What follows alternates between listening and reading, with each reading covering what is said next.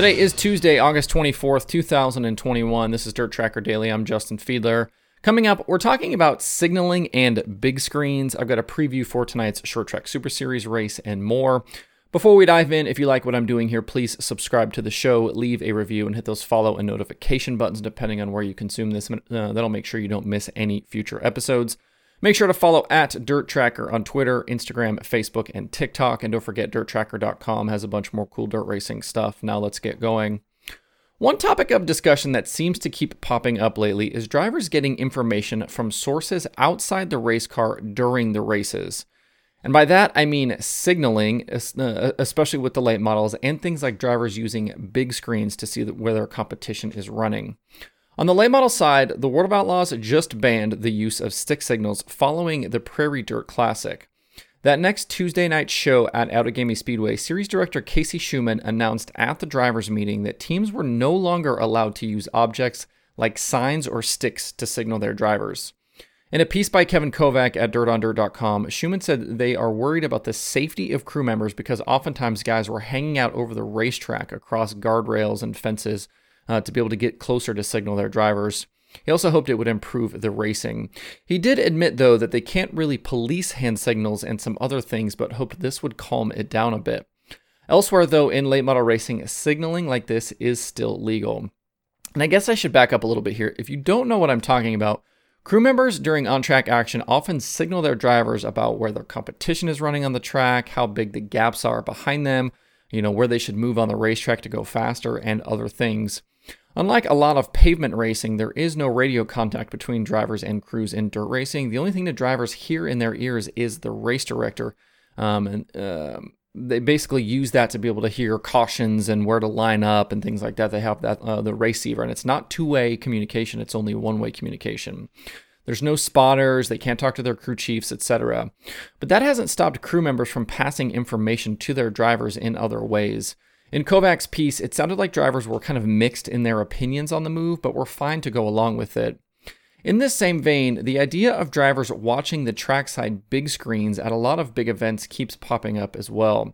A video clip of Kyle Larson from this weekend's Winged Nation talking about this subject has kind of been making the rounds. I saw a bunch of it yesterday. This has been brought up before about the Chili Bowl, and Larson was asked about it specifically for the Knoxville Nationals. The idea being that while under green, drivers are able to peek at those jumbotrons and big screens to see where other guys are running on the track, often behind them. During the Chili Bowl Saturday night feature, for example, it can be a big advantage to know when to jump from the bottom to the top following all the track work that precedes the feature. Kind of get that situation where everybody's around the bottom, and then kind of if you're one of the first guys to be able to make that move to the top, or one of those early guys, you can make up a lot of ground before some of the other guys make that move.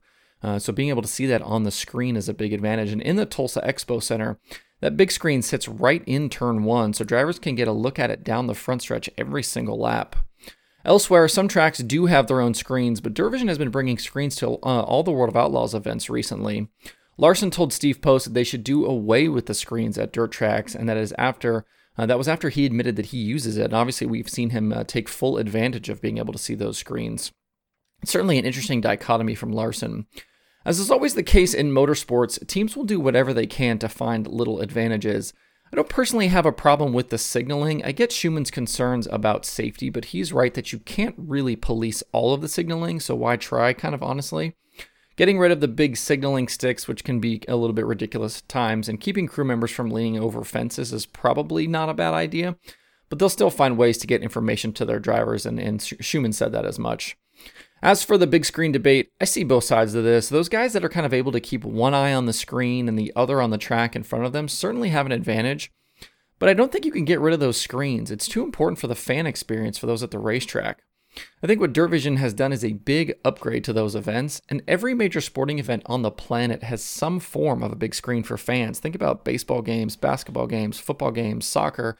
I mean, it doesn't matter what sporting event you go to, they have a screen for fans to be able to see not only live action, but replays as well. Plus, at the dirt tracks, you're getting a lot more pit reporting and different camera angles, and in the replays, it's a big upgrade for those events, I think.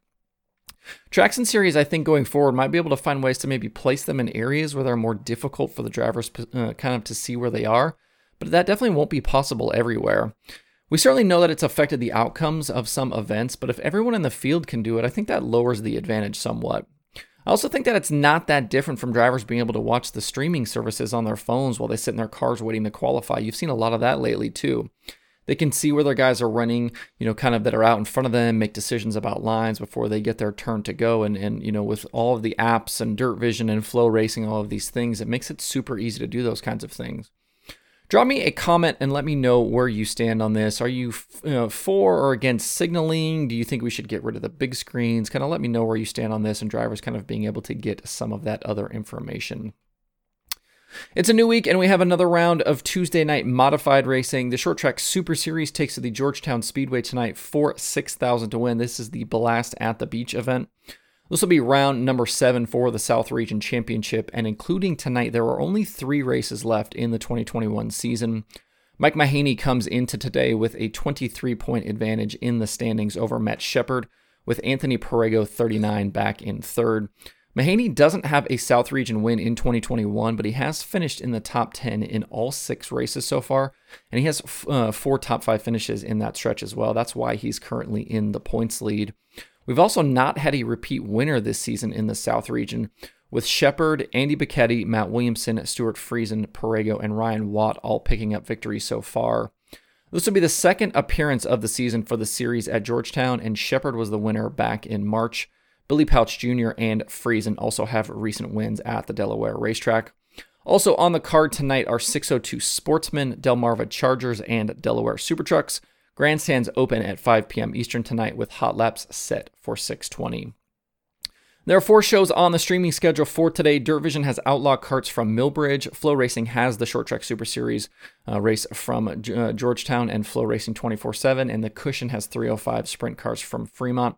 To see the full daily streaming schedule with links to watch, visit dirttracker.com/watch tonight. That's it for the show today. Hope everybody has a good Tuesday. If you have thoughts about the topics on today's show, please leave them in the comments below or tweet at me. I do see all of those comments, your tweets, all of the emails, things like that, so don't think that I don't see them. Thanks everybody for tuning in. We'll see you tomorrow for more Dirt Tracker Daily.